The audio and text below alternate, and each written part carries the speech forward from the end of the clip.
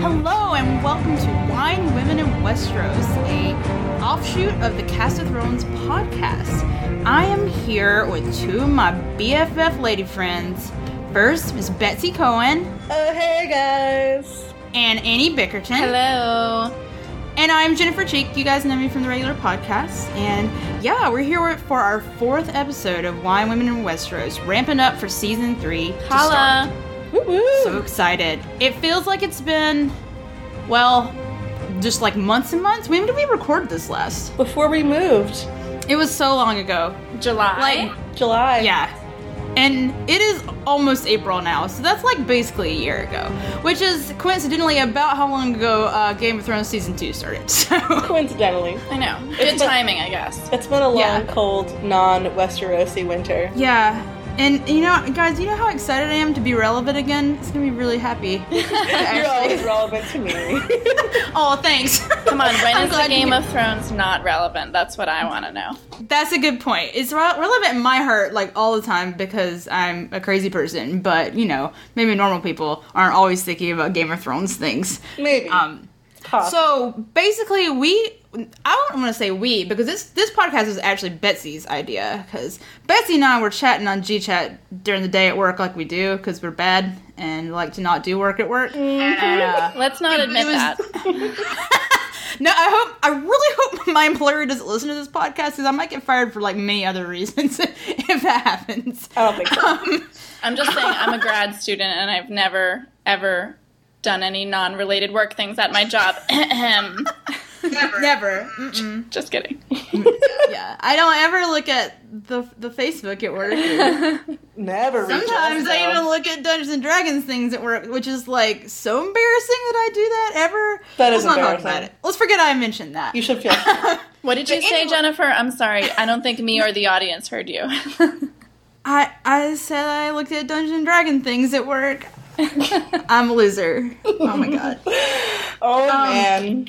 Anyway, so a while back, there was a whole kerfuffle with Taylor Swift and Amy Poehler and oh my god, Tina Fey. Can I just tell the Tina story? Fey. Yeah, please. Let's let Betsy. This is So, her thing. Proceed, Taylor Betsy. Swift is a big dumb butt, not because of all the reasons people often say that. Her music is whatever, and her dating life is whatever. I don't care. Yeah, about any of that. don't act like we have not all I sung love it. Taylor Swift song and danced like no one was watching while listening to Taylor Swift. 'Cause There we are all so have. many times that I will never ever get back together with anyone. I love it. She's great. But she's a big dumb butt who could really use a women's studies class. Because Oh God! she took it upon Send that herself- girl to college. She got to get a liberal arts education. really No, bad. She just needs some gender studies stuff. And she said in a fancy magazine article, I think Vanity Fair, in response to some very benign joke that Tina Fey and Amy Poehler made about her at the Emmys, that she attributed it to Katie Couric, which is wrong. It's a Madeleine Albright quote. But the quote is, "There's a special place in hell for women who don't help other women." Which is a great quote, even if she used it terribly, because I think that Amy Poehler and Tina Fey have done enormous things to help other women and are incredible feminist icons. And yeah. I could talk for an entire podcast about why they're both so great, but I won't. And why Taylor Swift isn't? Hello. Taylor Swift does not help other women the same I way. was just like, She I'm writes sorry. Can bad we pop sidebar music for like? about hating her ex-boyfriends. Like, great. Yeah, How and inspiring to women. I was just thinking about that stupid song where she's all like, she wears high heels and I wear sneakers. That's the most I'm like, annoying one? oh my god, stop it! Like, let's not hate each other for the things we wear, okay? That's hating other women. Stop It it, is. Taylor She Swift. does. Anyway, I get too angry about everything. So I should stop. You got exactly the right amount of angry. I was livid for like a week. I'm a little bit more over it now because really the problem is that Taylor Swift didn't even go to high school, let alone college. She just doesn't know any better. And she Wait, will did she grow- really not go to high school? No, she was like, she's been famous since she was like 16. Oh, Taylor So, Swift. like, she has no idea, and she probably means well, and she just needs to learn, and I hope she finds a way to learn. And I hope that we all realize Amy Poehler and Tina Fey are incredible women who have incredible careers, and we should all try to be them when we grow up.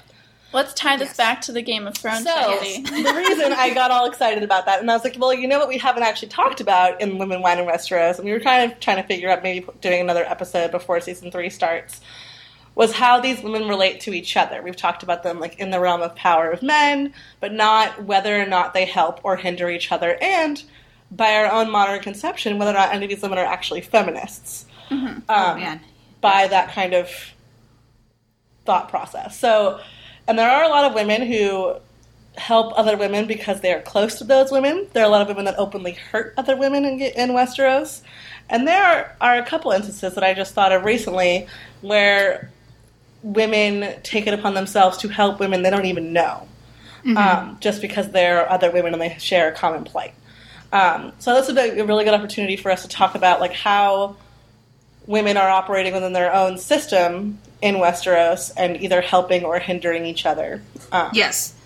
And I think this is really interesting for, I don't know, I guess this is like almost a meta thing, but I never even like considered to think about, let's talk about like just the women of Westeros, like interacting with each other. Yeah. Like I feel like that's almost like some sort of like weird patriarchal bullshit in my brain that never even occurred to me to even think about that. And so when Betsy said it, I was like, oh my god, yes, this needs to be talked about, and there's tons and tons of stuff to talk about. So yeah, I mean, I feel like we spent a lot of time comparing them to each other and saying, oh, they're like this for that reason, or they're like that for that reason. Yeah.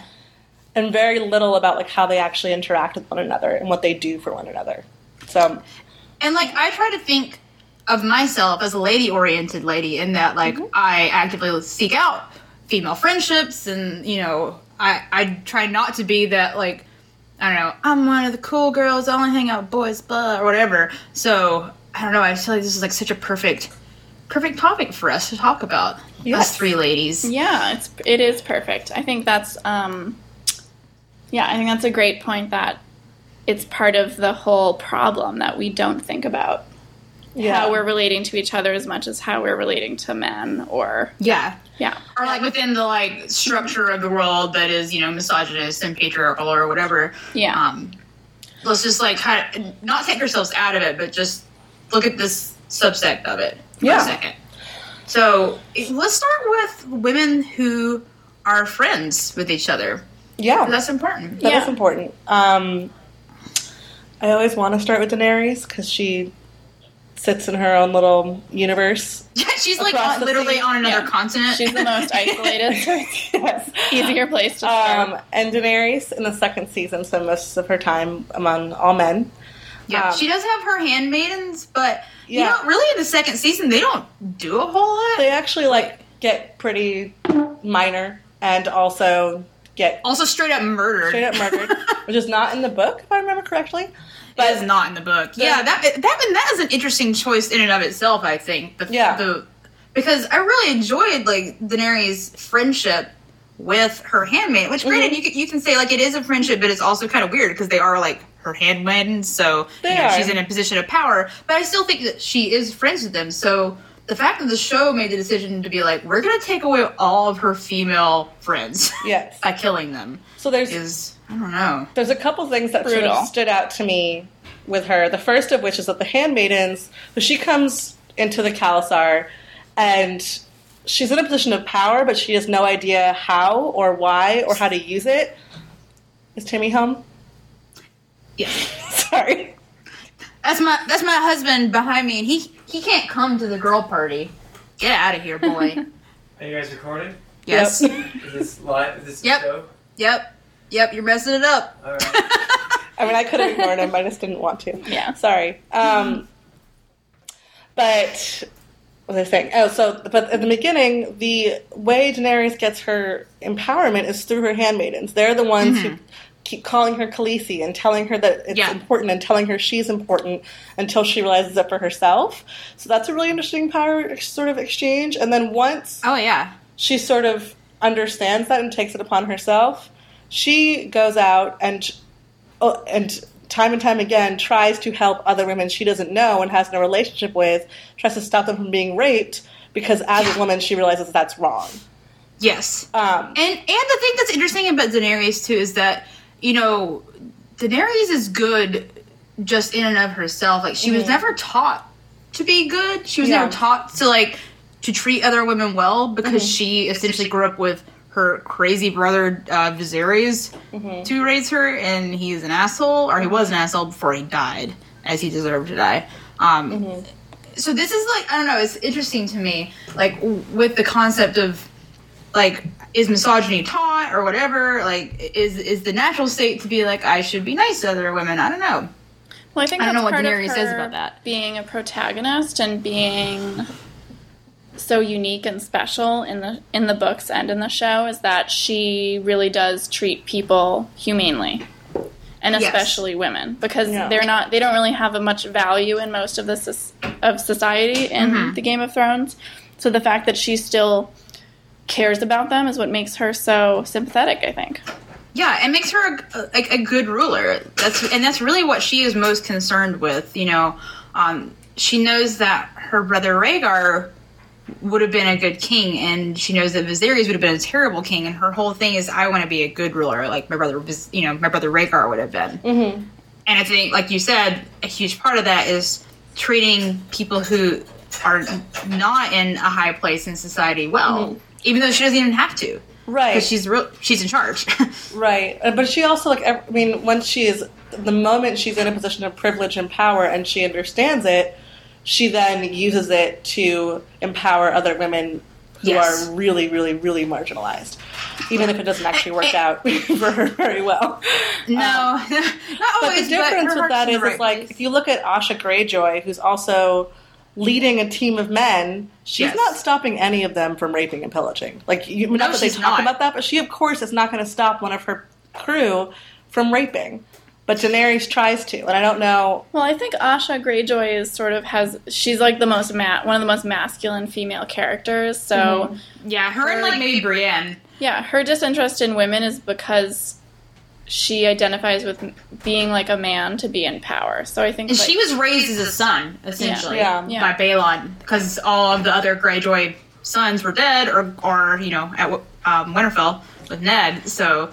Again, that kind of brings up the whole concept is like misogyny learned or is inherent, and it kind of seems like Asha Greyjoy learned that.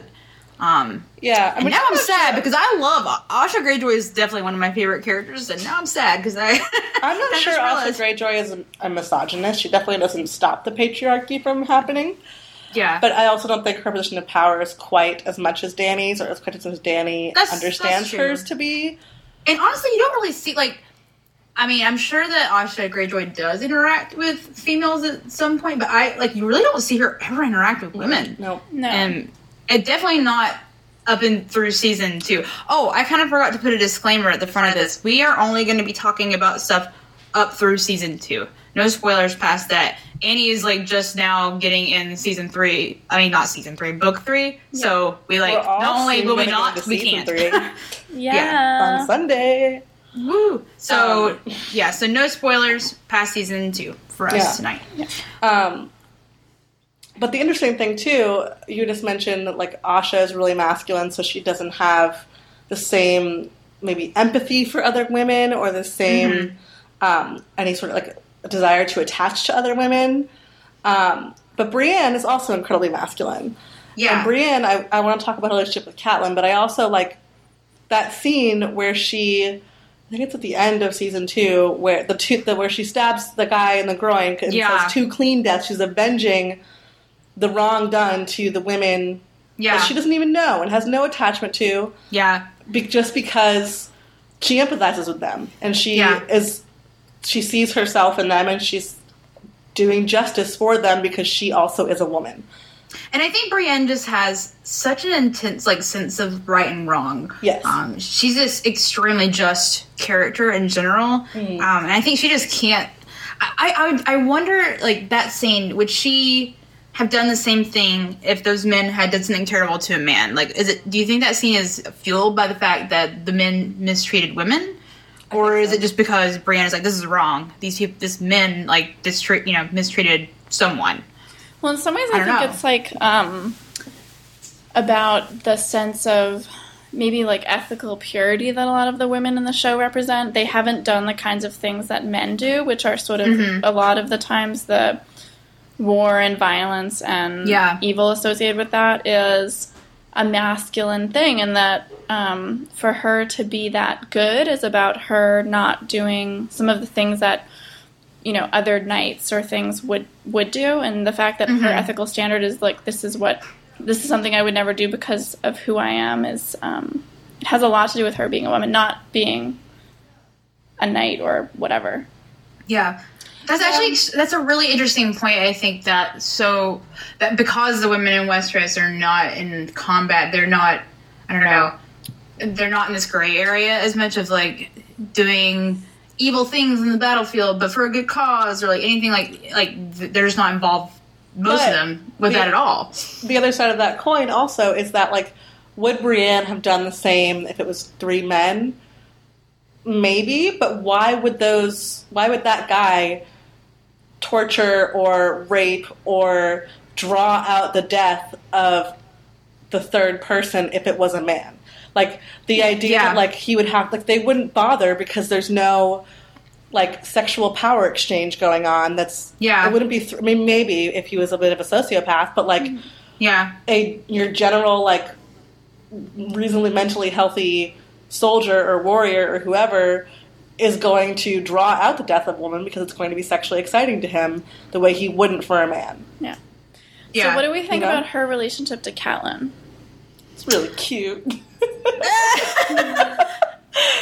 I think that Catelyn and Brienne's relationship is definitely like one of the most, I don't know, inspiring, empowering, like female relationships in the series. I mean, Catelyn, you know, saves Brienne, and Brienne's like, all right, like, you have my complete devotion now.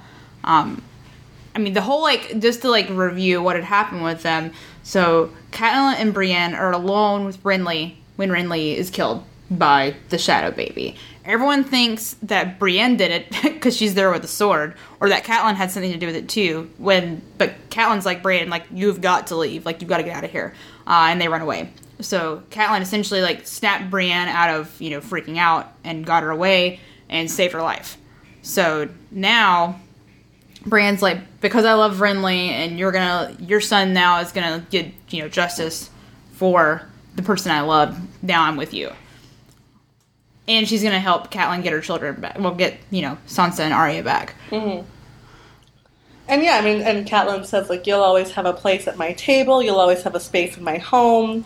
It's not just like Brienne pledges her loyalty to avenge Renly because Catelyn is in a position of power that is helpful to her. It's also like a really deep-seated loyalty that they've established with each other and a personal friendship that this pact entails. Like, it's not just like, oh, I'm going to go be a warrior in your name. It's like, no, I'm going to be by your side. I'm going to be, you know, the sword you don't carry for yourself. Yeah. So. And I think that, and I don't know, it's interesting because I would call both Catelyn and Brienne very strong female characters, but even Brienne talks about how Catelyn is strong in a different way. She's like, you have a certain womanly strength. Yeah, exactly. Which is actually super interesting because it's like, well, Brienne, you're also a woman. But you have a woman's strength. Her strength is masculine, though. You know, yeah, it's considered masculine in this, you know, in this world, and in many worlds, in our own world, that is considered masculine. Yeah. But it's kind of funny because they both are alike in a lot of ways because they're both, I think, both Brienne and Catelyn are very honorable people. They have a sense of justice, so I think they understand each other, and that's why Brienne, I think, feels so okay with making this vow to her. I mean, and I think Brienne takes the vow extremely seriously. Absolutely. I mean, she spends the next, I don't even want to say how long, you know, doing work for Catelyn, doing what Catelyn needs. It just seems like, in general, they have a lot of trust that normally you would have to build a lot slower. Yeah. It is like a very quick thing too. I hadn't even thought about that. Yeah, it's a very quick trust, but like in a sort of kindred spirit sort of way. It's like, I get you, and I like you. You know. Exactly. I don't know, it's interesting. Do we want to talk about Catelyn and other people? Sorry, let me look up. I mean, Catelyn and the girls is kind of just logical. She's a mother and they're her daughters. But she does have different interactions with Sansa than with Arya because, you know, Catelyn is like very like traditionally feminine in many ways as far as the world of Westeros goes, and so Sansa, she was her first daughter, and Sansa's very traditionally feminine, and I feel like Catelyn, they get each other, whereas Arya's so different. Like, she's wild and she's she's such a little boy. Like, she's not like a girl. And, of course, Catelyn loves both of them. But it seems to me, like, my impression from reading and from watching the show is that Catelyn had a lot easier time, relating to Sansa than to Arya. Yeah, I think one thing you definitely notice in the books, maybe more than the show, is Catelyn's sort of tension over, like, the sense of duty she's had as a woman and the way she's had to make sacrifices in her life and sort of her expectation that this is what you do as a woman. And the fact that Sansa is doing more of that, like, they have more to relate to each other based on that. Marrying someone you don't necessarily want to marry and being willing to make decisions sort of out of loyalty. Whereas Arya is, like, really sort of her own person, and, like, that rebellion is not necessarily reflective of Catelyn's sense of duty as a woman. In a completely hypothetical world, if the events of Game of Thrones had not happened and, the people in Winterfell had continued to live their lives as normal without terrible wars and, Ned dying and stuff, like, I wonder if there would have been any weirdness with Catelyn and Arya, because Sansa was like, yeah, Mom, I'm gonna basically be just like you. And Arya's like, ugh, gross. I don't want to live like you at all. Yeah. And, like, would Catelyn have had any weird... I mean, because that's just, like, a thing that happens, like, with parents. Like, if you're like, hey, Mom or Dad, I don't want to do that thing you did, then they're kind of, they get hurt by it. And, like, what? Why are you judging me in the way I live my life? Like, I kind of feel like that could have been set up for that sort of interaction with them, except for everything went to hell. Yeah. And they did not really get to interact. Though I feel like, I mean, if, like, let's say we pick up from, like, when the girls are going down to King's Landing or whatever, Sansa wanted to live a life of a storybook, which is not what Catelyn's life was, really. I mean, she wanted to be a princess. She wanted more than, marrying some lord at Winterfell and being outside of everything. So, yeah. Even if it was, yes, I want to get married and be a mother, it's still different than what Cat did. It's still a different kind of ambition. And I think that it might have been difficult when those choices were being made, but I kind of feel like Catelyn would probably respect and appreciate Arya more once the dust settled, Yeah. Yeah, that makes sense. Yeah. Like, maybe it's that both Arya and Sansa do not understand Catelyn's life at all. Yeah. And that Arya's like, this is totally stupid and I hate it. And Sansa's like, everything is sunshine and rainbows. And Catelyn would probably be like, nah, you are both super wrong. This is not how it is. Yeah. That's what it's like when you're a teenage girl. You don't know things. Yeah. Well, I think one of my favorite women relationships in the show is their sibling relationship, because it just brings so... I feel like all of the feminist questions of the Game of Thrones can be captured in their sister relationship, just because of the of what Arya stands for versus what Sansa stands for. And it seems like Sansa really stands for the weakness of femininity, the weakness of women, like the sort of the unrealistic identity. I don't know. It's like, to me, she's sort of like why we can throw women aside in that society is because that's what her head is filled with, is these, like, little fantasies about, being in this fairy tale. And then Arya sort of, is the other, I don't know, the reason she is someone who's an outcast is because she doesn't want to be like that. So it's, the tension between them I find some of the most interesting in terms of women relating to other women. And I think that, a lot of people, when they read Game of Thrones or watch the show, are like, yeah, Arya's awesome and I hate Sansa. Oh, Sansa sucks so much. And, I mean, that's exactly how I was when I first read it. But that's really not fair either, because, I mean, I don't know. Just because Arya's like, I hate everything that's woman-related does not make her cool. Well, in some ways, Arya gets to escape so much of the suffering of women because of her defying that. And Sansa, meanwhile, goes through so much awful stuff. The whole, all of the books, all of the seasons, like, she's the one who's almost raped. She's, like, everything bad that happens to women. Yeah, to someone who, like, supposedly should be this little untouchable flower is, like, she's really the one suffering some of the worst sort of powerlessness. And, she's totally manipulated the whole time. And I just wonder, whenever the two sisters are back together, I feel like, when they do get back together, it will be with They do? Hey, I'm saying if they do. If they get back together. We don't know at the end of season 2 what's going to happen. I would hope. Getting back together, Sorry. No, Taylor, get out of our podcast. What are you doing here? I opened more wine while I sang that, so I feel like it's okay. Uh-oh. But I would hope they would have a lot more understanding for one another after having gone through some real life shit. Because, let's be real, like, in Winterfell, they were both protected from a lot of things. Mm-hmm. Like, Sansa had her fairy tales, Arya had her, I'm gonna be, like, sword person, like, hang out with the boys and be super stinky and dirty. Like, that's not real life for either one of them. Well, except for Arya does continue to be stinky and dirty for a while. So she does get to do that. She gets her dirty on, for sure. I mean, Arya becomes so... the fact that... I don't think this is spoiling, right? This happens in the end of book 2. Like... She's killing people. She's super violent. She's doing most things better than the boys her age are doing, like with such little fear. And she's saving her own life in a way that other people would not be able to save their own lives. As just even like grown-up people. Yeah. So I'm really excited to hopefully see her and Sansa reunite at some point.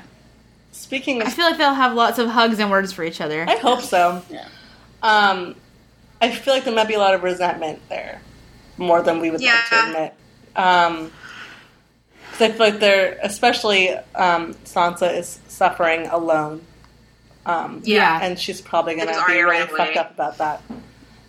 They need a counselor to help them hash that out. They do. I would like to talk about Sansa and everyone's favorite frenemy and mean girl, Cersei. Oh, man. Man. I think that Sansa and Cersei had, like, some of the best conversations, like, in the books, in the shows. I mean, like, Cersei, like, say what you want about her, that girl has some good lines. Like, she really drops some wisdom, too. And Lena like, Headey drops them so perfectly. So many zingers. Yeah. So many. Like, I was looking up, like, before we started doing this, like, Cersei quotes, and so many of people's, like, favorite quotes from the show are from Cersei. Because such as more wine. She's a little bit evil. Like, she's right a lot. Like, the one where she's like, love is poison. It's a sweet poison, but it'll kill you anyway. I'm like, oh, Cersei is so true. Go ahead, sorry. What I think is just so compelling about that relationship is that it clearly, to me, is seemingly antagonistic, very frenemy-like. But I think that from Cersei's point of view, she's really doing her best to kind of, like, help Sansa in her own sick and twisted way. Every time she tells her anything, it's like you need to know this for your own good because I wish I had known this when I was in your shoes. Like, she sees a lot of herself in Sansa, or a lot of Sansa in herself. Oh, absolutely. What do you think Cersei feels towards Sansa? Probably a little bit of jealousy, probably a little bit of, like, mentorship. Like, I think she kind of feels responsible for mothering her, even if it's, like, in ways that are actually really damaging to her because it's not actually her own daughter. But I think she does, when Sansa crosses her mind, it's like I feel sort of responsible for her, and I kind of feel like she's like me when I was younger, so I should give her all this advice, but she doesn't actually mother her the way she does, like, Myrcella or something, because, as we know, Cersei is a narcissist who only wants to protect people who are genetic copies of Cersei.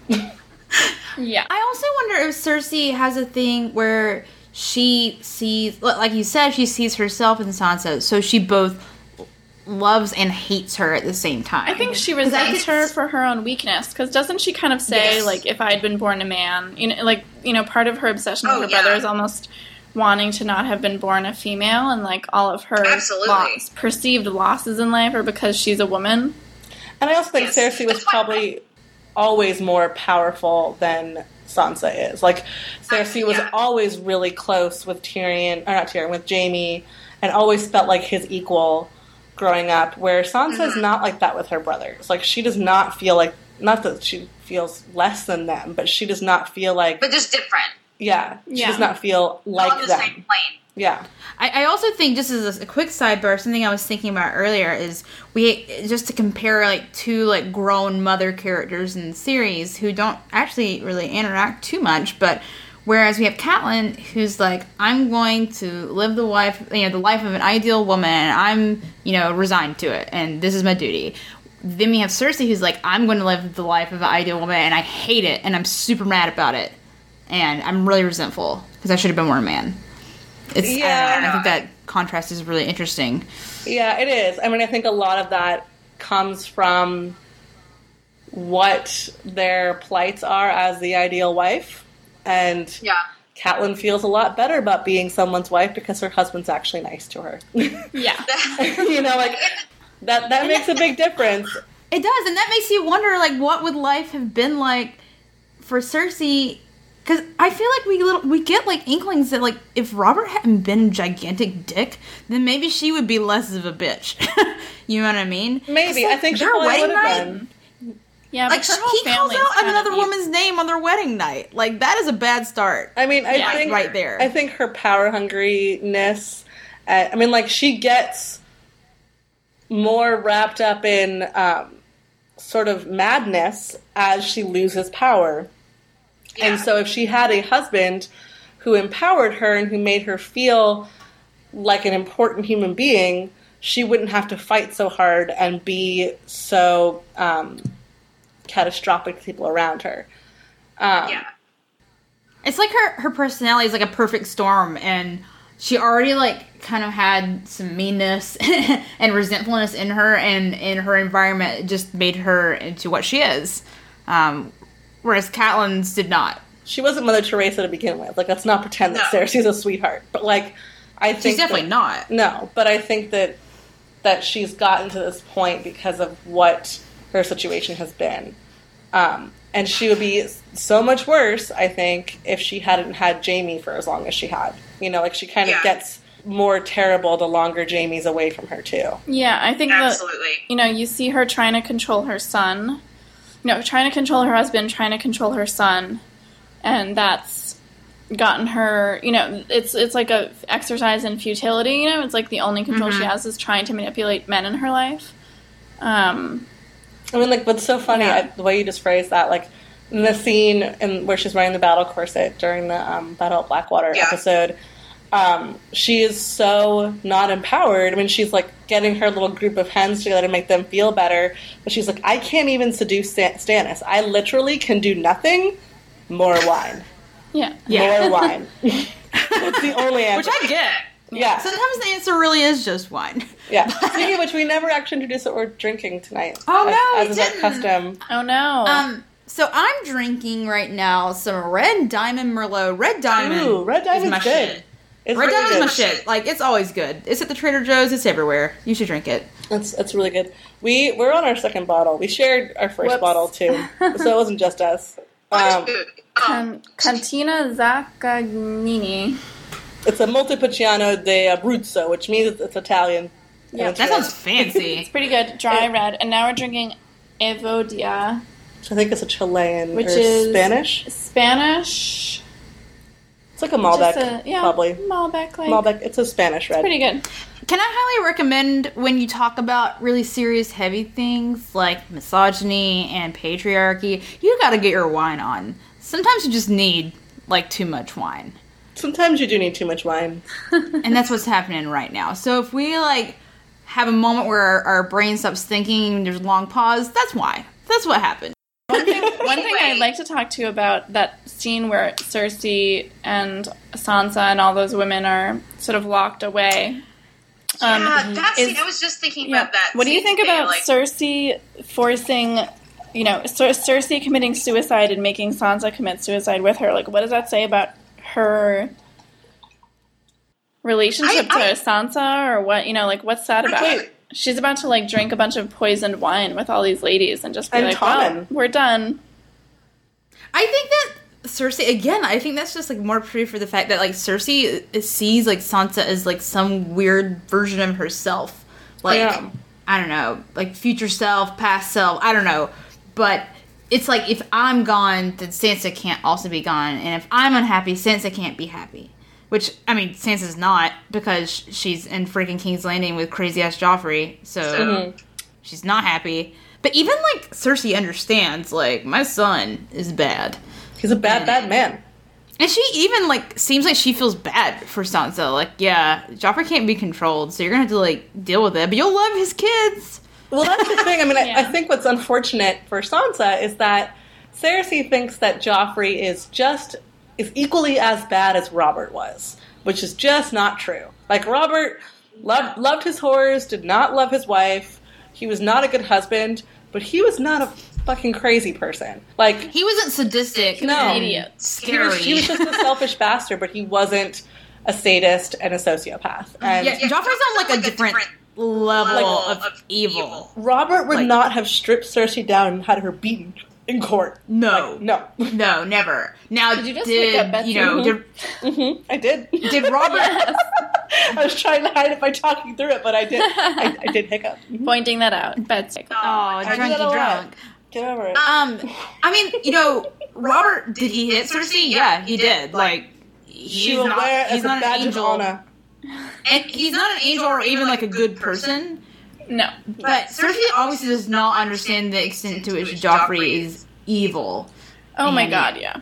So it's like, she's giving this advice to Sansa, which is nice, but it's like, yeah, this is not super helpful when you're when you're engaged to a sociopath. Speaking of Joffrey being evil, and particularly the scene in which he beats the prostitutes, let's talk about Shae, because I feel like she's such a great female protagonist. Like, I don't know if it's because prostitutes have to look after each other and, like, they are at the bottom of the barrel or something, so they've got to help each other, but, like, I love Shae. She is such a great character, especially for Sansa, the support and help. Like, she's really looking out for her. Yeah.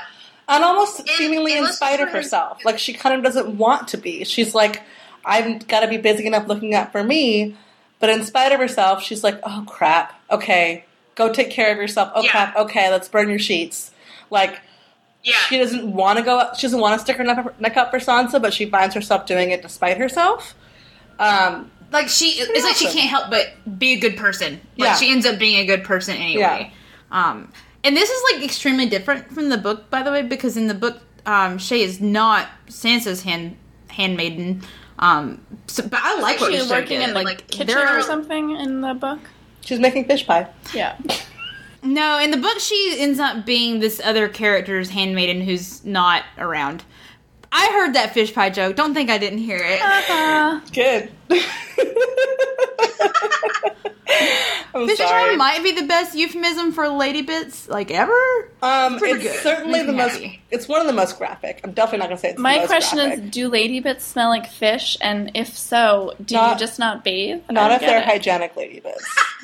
Yeah, you might want to wash. Like, prostitutes on King's Landing might smell like fish. I think they probably smell like... Also, do people in King's Landing, like, take baths? Probably not a lot of I bet, like, Brienne is a pretty stinky area, because she's, like, dirty, and, like, Arya probably She doesn't care. Yeah, they don't give a shit. Like, if no one's going down there. If your vagina is your moneymaker, it probably smells like Summer's Eve. I'm gonna say that. So, like, chemicals and douche? Yes. It probably smells like rain and flowers and chemicals. Oh my god, okay. Yeah, we just went there. Sorry, guys. Cheers, bitches. Cheers. I don't even know what to do with you guys. Drink more wine. What were we talking about? We were talking about Shae being awesome. Oh, okay. I do want to revisit, though, the scene with the prostitutes, which Shae is not in. It's Roz and some other brunette girl. Yes. And the position that Roz is put in, and this poor other girl who gets her butt real beaten, when Joffrey does that. So Roz is an interesting position in the whorehouse in King's Landing. She kind of, like, starts out very green, needs to be trained in that horrible play with her ass scene, and then, like, a season later, she is now training, like, new girls also, and kind of has, like, almost a what's her last name? A Joan from Mad Men way about her. At the beginning of the second season. Totally She's like being sassy and like know-it-all a little bit and is like telling her the ways of the world. It reminds me of Joan and Peggy at the beginning of Mad Men. God, it's so true. I And also they're both busty redheads. Anyway. Damn. I'm also really excited for Mad Men to start, so there's that. Gosh. It starts a week after Game of Thrones. Anyway, so, but then the scene happens, and she's, like, obviously really uncomfortable, especially when he gives her that terrible sociopath scepter stick thing. And she's, like, not going to do it, and Joffrey's like, do it or it'll be you next kind of thing. Yeah. And it's just, like, what do you do in that position where you either, like, severely injure another woman who you might be really good friends with because someone tells you have to? Like, what else do you do? Or like, and how do you like come to terms with having to abuse another woman that way for money? You know, like that's so much different than just selling your body. And it's not just for money though, because Joffrey has a crossbow on both of them. That's true. So That's very true. mean, so even if she like screamed out or something, she would. There's no option. Yeah, dead. And it may, I mean, it may even, I don't know, maybe this is like super wishful thinking on my part, but I would like to think maybe she's like, hey, if I don't do this, he might kill both of us. Mm-hmm. Which is totally possible, but also, I mean, this is one of those ethical things where it's like, I always would like to think that I'd be a good person in a terrible situation, but who even knows what you're going to do in a situation like that? And I don't think, like, anyone would really blame Roz and be like, you're a terrible person.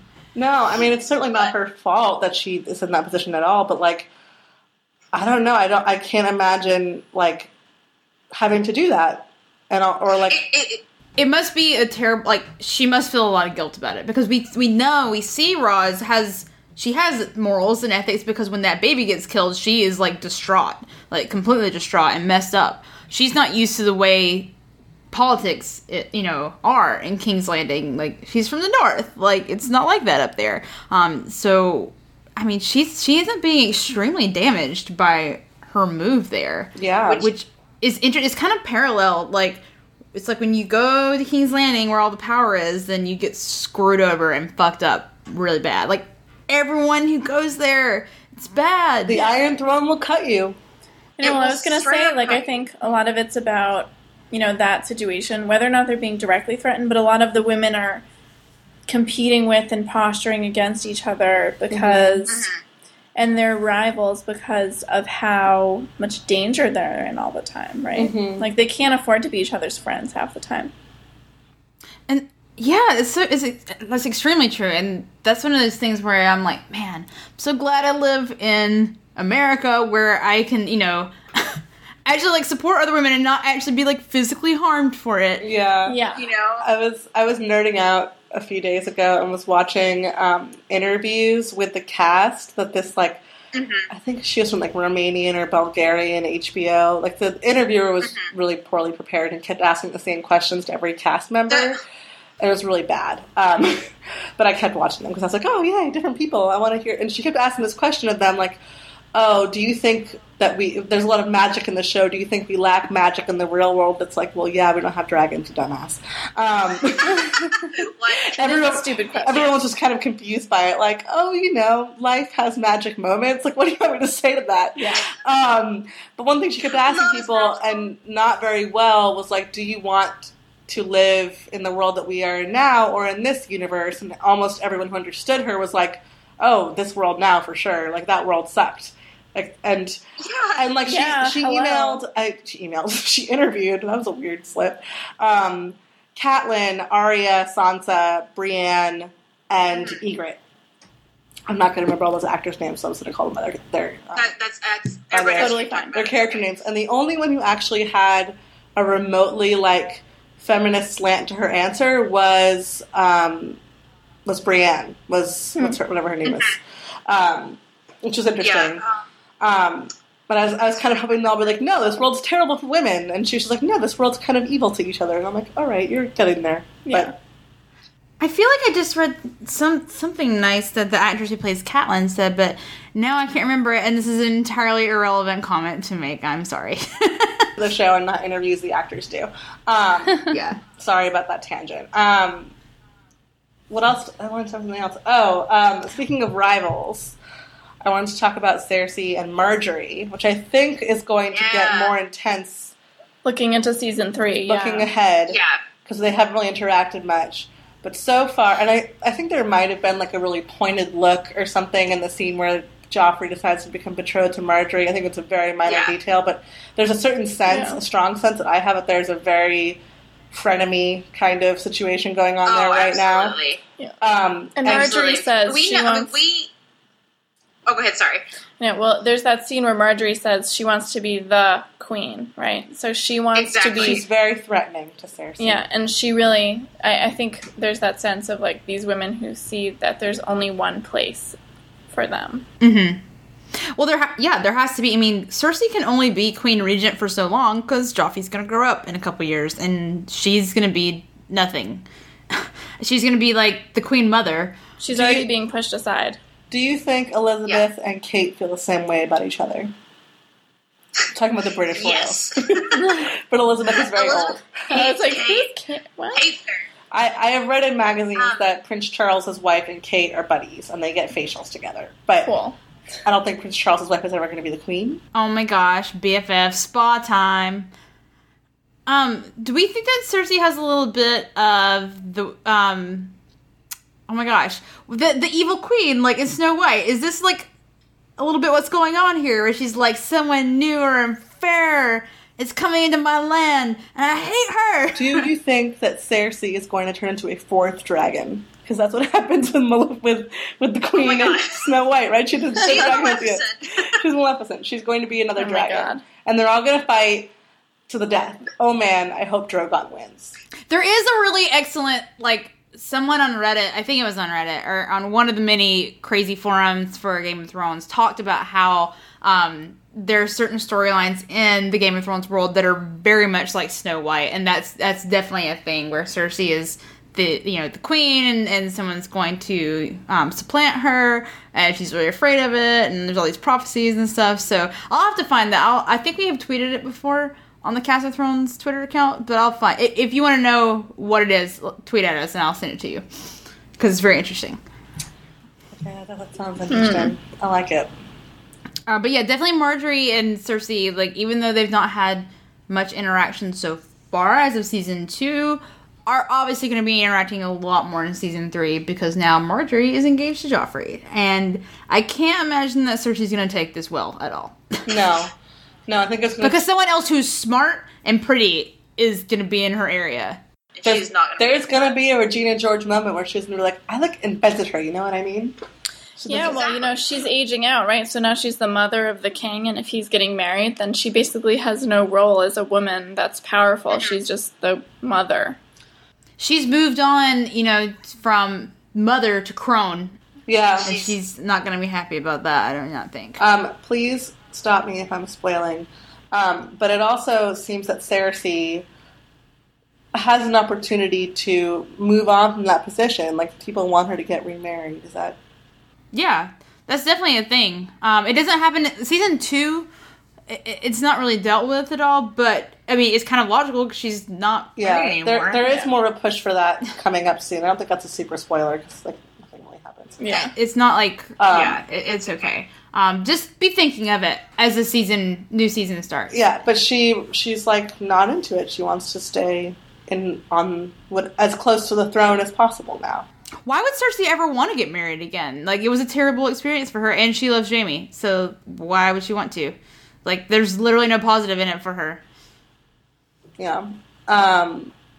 Yeah, I don't, and, she hasn't had strong experiences with marriage. They haven't been good. Exactly.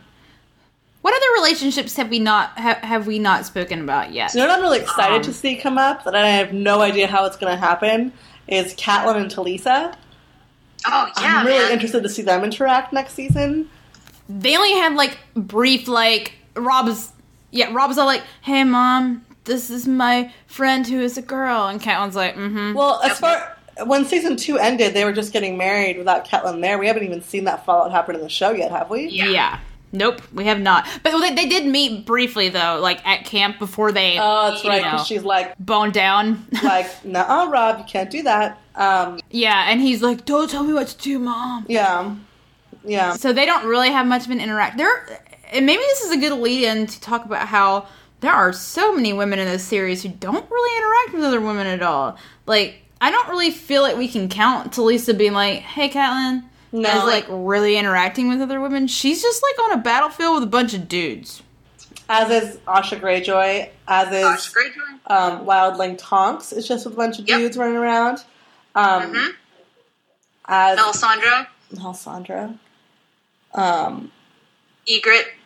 Egret. Lots of girls just, like, in a sea of men. Language with Jon Snow. Got it. Okay. The little redhead in I always furs. forget her name. Yeah, Yeah. it's a weird name. Yeah. I always thought it was pronounced differently. I like the way they pronounce it in the show, because I was saying it real dumb before. Am I saying it right now? It's Ygritte. Egret. It's Egret, yeah, it's Egret. I've been calling you I thought it was Ygritte. Ygritte, Yeah. but it's not. It's actually like the bird. Yeah. Yeah, it was spelled different. Yeah. But I find it interesting, and obviously in all of these places, there must be other women around. It's just that I feel like there do have not to see be them. other women nurses with Talisa.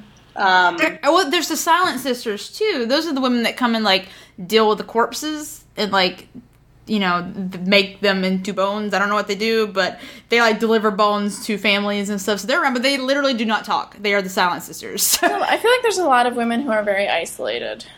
Like, I'm still kind of stuck on Asha Yara Greyjoy being in this position where she's with men all the time. She is their captain and their leader. Yeah. And then when they get to port and they do what they do to people, the men all go off and rape and pillage, and she probably pillages some too, because why the hell not?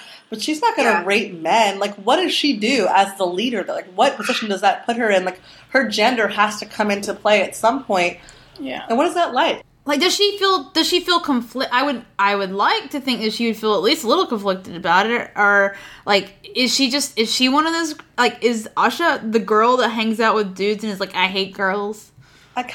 In our modern role, would she be that character? I kind of think that maybe, I don't even know if she would think to say I hate girls. I don't think she has any empathy for girls. No. I think what's interesting is that there are a lot of characters who have lost mothers very young. Both Cersei and Catelyn lost their mothers when they were very, very young. Asha Greyjoy lost her mother when she was very young. Daenerys. No, Asha's mother's there. She's alive. You're right. She's like super sick. Well, You're right. I think the thing is that they're handed off to men very early in life, right? So they're passed from father to husband, right? So, like, the role of women in their lives is kind of secondary because the role of men is really their pillar.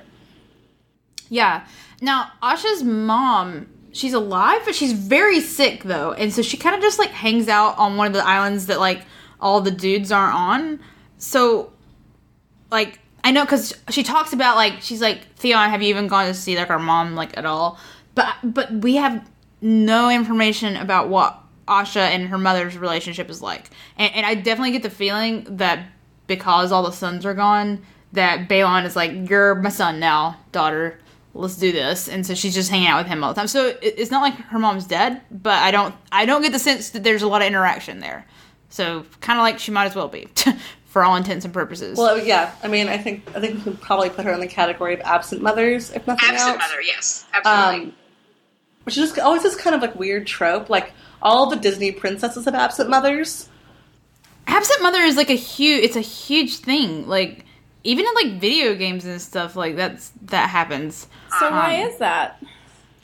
I think that, I mean, obviously, to sort of be in a heroic position, there has to be some sort of huge child diversity, right? That's kind of like a really common trope in both genders. But I think there's something kind of interesting about depriving a girl of a mother and watching the role she takes on from there, and they all are very different. Like, Daenerys, Catelyn, Cersei, are all sort of still feminine despite the fact of not having mothers and probably being raised amongst men, but that probably because that was the expectation of them. Yeah. You know, they weren't treated as equals in that family dynamic by anyone. Yeah. Whereas, like, you know, Sansa may not be treated as an equal among her brothers, but at least her mother treats her as equally valuable because they're both women, you know? I think it's really interesting you're talking about absent mother. Daenerys' father also obviously is absent. The only other character... But her older brother is serving as an older male mentor figure. So exactly. I kind of feel like... Yeah.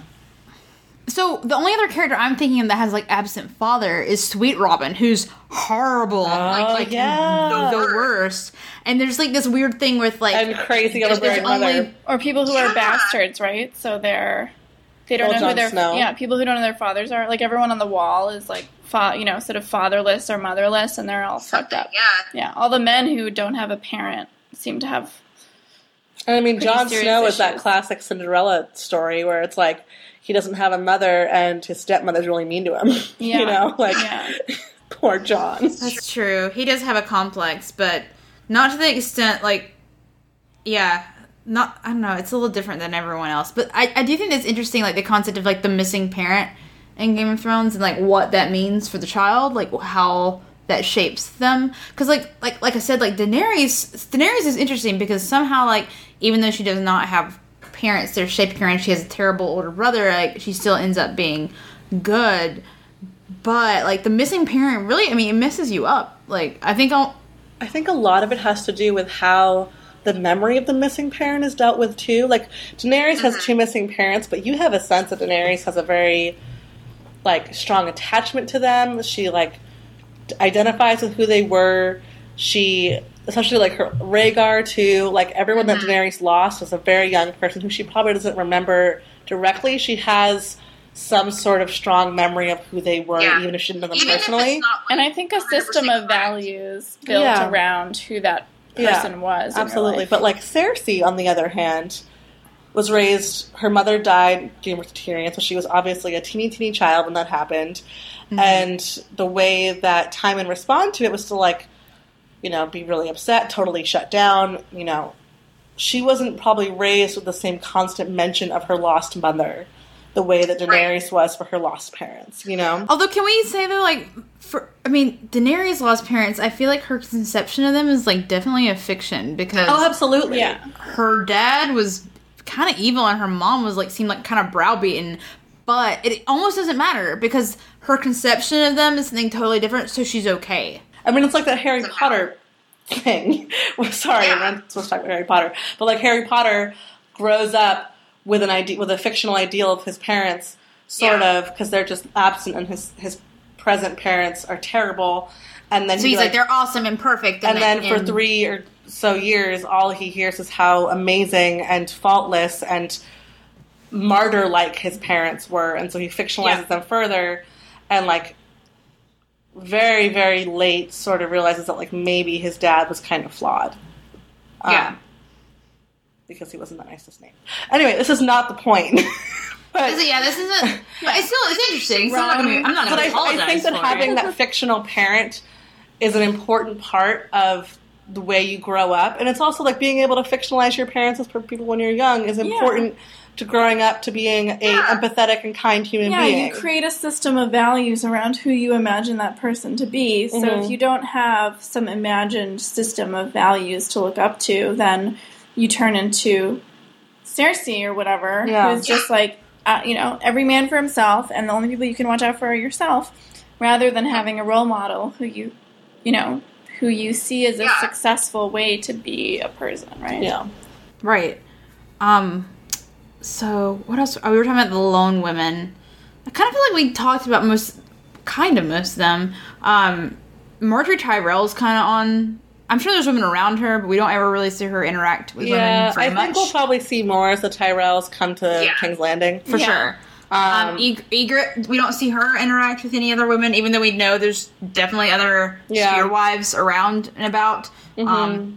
They come up in the books. Like, when they come up on Jon Snow in the books, there's, like, another spear wife there. So I guess she has some, like, lady bros beyond the wall. Asha is, like, alone with the boys. Well, that's actually not true in the books, though, because in the books there's Mira Reed, who's a girl who I'm looking forward to seeing in season 3 because she's really cool. Mm-hmm.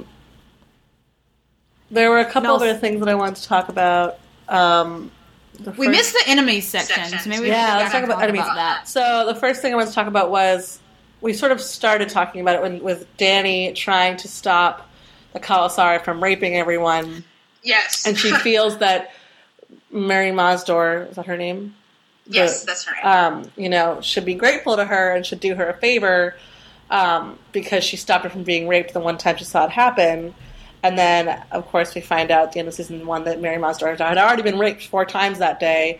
And so she doesn't give a shit that Danny saved her that one time. Despite Danny's good intentions, she really doesn't help very much at all. Yeah. And then obviously screws her over, and they are enemies. Yeah. I think that's actually really, I don't know, that's an interesting, social thing, though, where, here's Danny, who's, literally, the palest, whitest person ever. She has white hair. Silver white hair. skin. And is let me save you, brown person. Aren't you so grateful that I saved you? And she's like, no, not really. You don't know what the shit you're talking about. Well, I think Daenerys is kind of overly idealistic about her ability to help women in general. Or help people, but in general, change anyone's attitude is, a pretty tough call. No, to be fair, she's 14, so, and that's interesting to think of compared to Sansa, because we're all like, oh, Sansa's so young, she's dumb, that's okay. But it's they're the same age, and Daenerys is I lead an army, or I'll try to. I'll lead them through this desert, and everyone's starving. But she's, trying to, be a leader, which is really interesting. But we're obviously just to understand that, something is special about Daenerys, that she has, literal magic. Daenerys also grew up in her. With a lot more strife than Sansa was very sheltered and spoiled up until shit like that. Very sheltered. And also Daenerys just kind of her power is being a mother, right? She's a mother to dragons. So, her power is this very it's a unique feminine power compared to most of the women who have power, which is behaving like men in a man's world. Her power is so special to that, giving birth, and then also it's sort of magical and beyond reality for most people. So, but it's also interesting for her because she, while she's hyper feminine, she's also not able to play out the truly feminine. She gives birth, but it's a monster, and she doesn't actually have a real baby. She has dragon babies. So she is the ultimate woman, but not. She's a magic separate other thing. That's not regular women. Yeah. But Daenerys is also interesting because she was groomed from a child to be royalty. She's taught all these languages. She was always taught to lead. Exactly. So that's why I don't know that I guess it's not really fair to compare her and Sansa, because Sansa was groomed to be a lady, but not to be queen. So it's not really fair to, be that's Sansa, comparing us and Chelsea Clinton. Chelsea Clinton's going to accomplish more than me. That's what I keep telling myself to make me not feel bad about my life. Especially when I saw Chelsea Clinton's badass apartment. I saw something recently. Her apartment's awesome. I'm I hate you. Chelsea Clinton. I live in the smart girl. I respect her. Yeah. Anyway, we're talking about enemies and how obviously Mary Masdor is enemies with Daenerys. We actually had a hard time thinking of. So we were really into the frenemy category of Game of Thrones, but I actually think that women who are strictly enemies are harder to find because they're usually somehow tied to each other socially, and because of the rules of even Sansa and Cersei, there's this weird relationship where they can't actually just hate each other. They have to pretend to be nice to each other. Exactly. I feel women fight much less openly. Everything they do is much more strategic and subtle. So I wonder if that's why most of them fall more into the frenemy category than the straight up I hate you, because there's so many dudes in the show. Because women don't really fight that way. Women are not. Women are more often, and I myself fall into this, choose passive aggression rather than actual aggression, because that's how we're socialized to express. Exactly. And I think it's that same socialization in the Game of Thrones world where dudes are we will fight right now. We hate each other. I'm thinking of that scene from the Battle of Blackwater where Bronn and the Hound are in that brothel. They're we're gonna fight because you looked at me wrong and I hate you. That would never happen among the women in the show. All they would do is be that's a great skirt. Where'd you get it? Yeah, it's the most fucking disgusting skirt I've ever seen. Yeah, that's how we fight.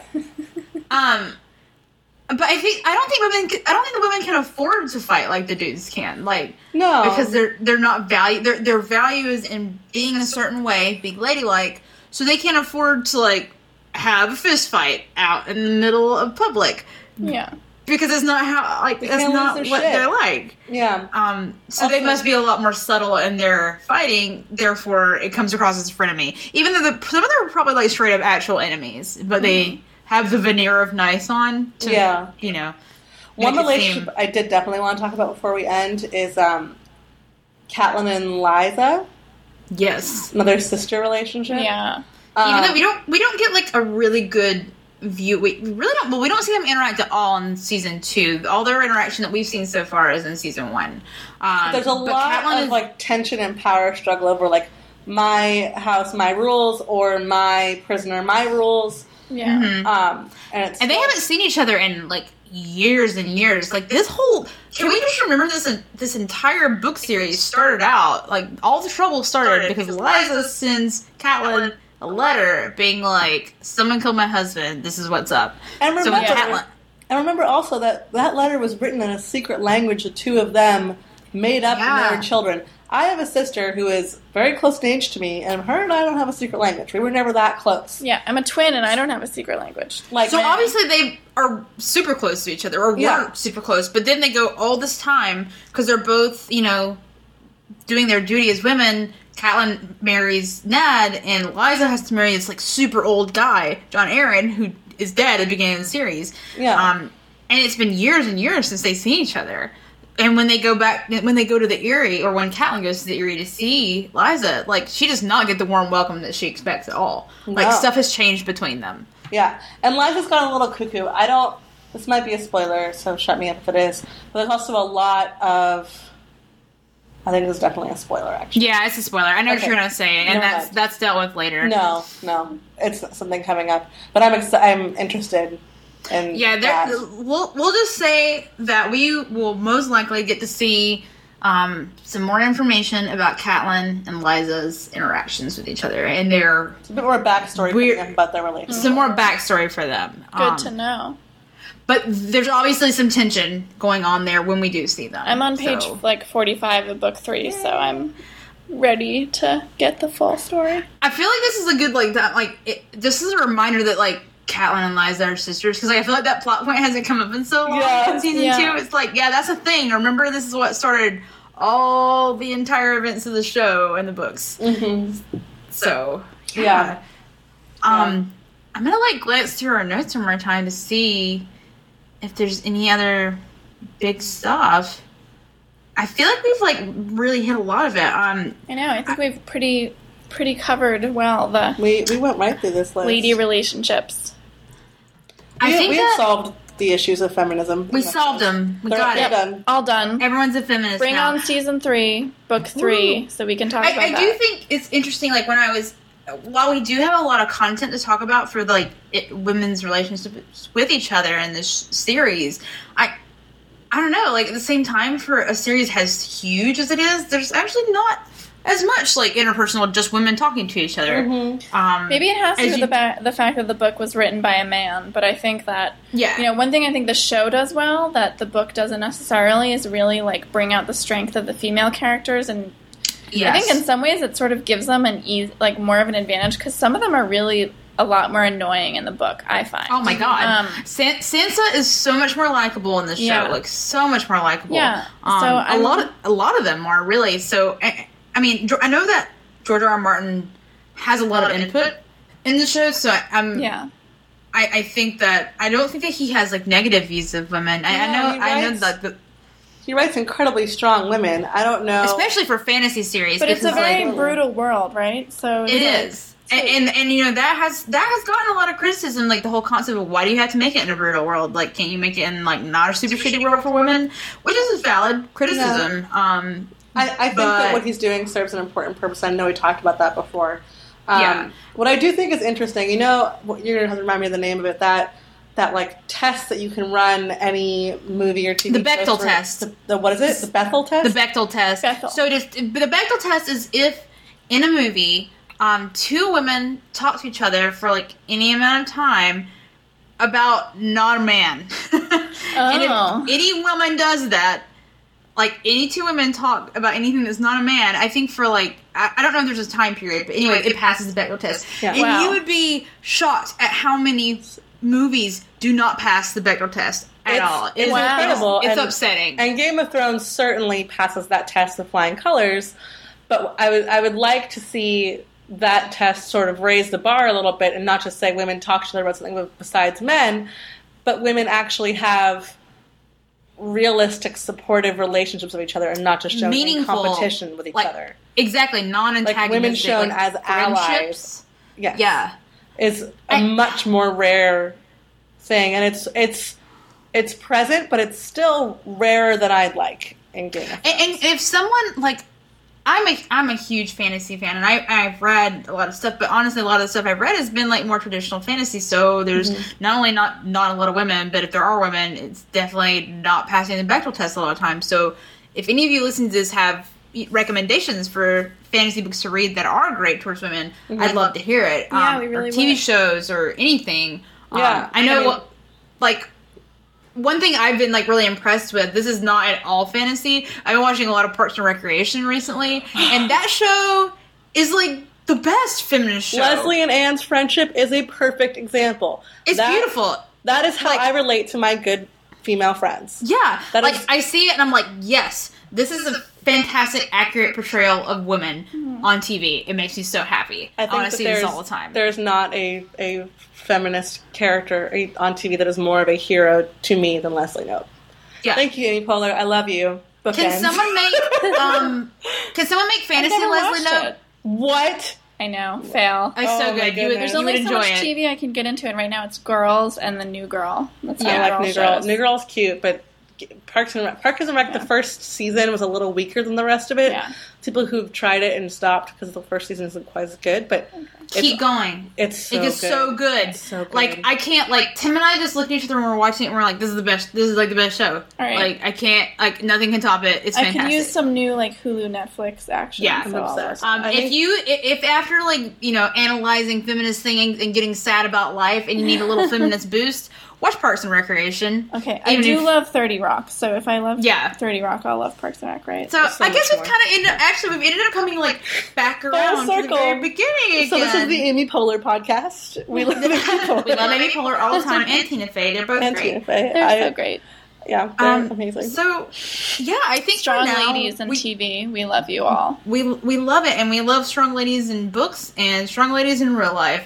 And so I guess with that, we're gonna sign out. So if you want to find me on social medias, you can find me at Jennifer Chic on Twitter. You can find me at That Betsy Lady. I don't have a Twitter, but I am starting a nonprofit that I'd love you all to visit our website, which is drivechangenyc.org, and it's a food truck in New York City that is a transitional program for incarcerated youth. So look us up. It's great. That's awesome. Yay. I forgot like a promotional thing for myself that's not nearly as like awesome as like a nonprofit, but I'm also, well, obviously I'm on Cast of Thrones and we're going to be starting back. I don't know when this is going to air, so maybe we'll have already had an episode. Who even knows?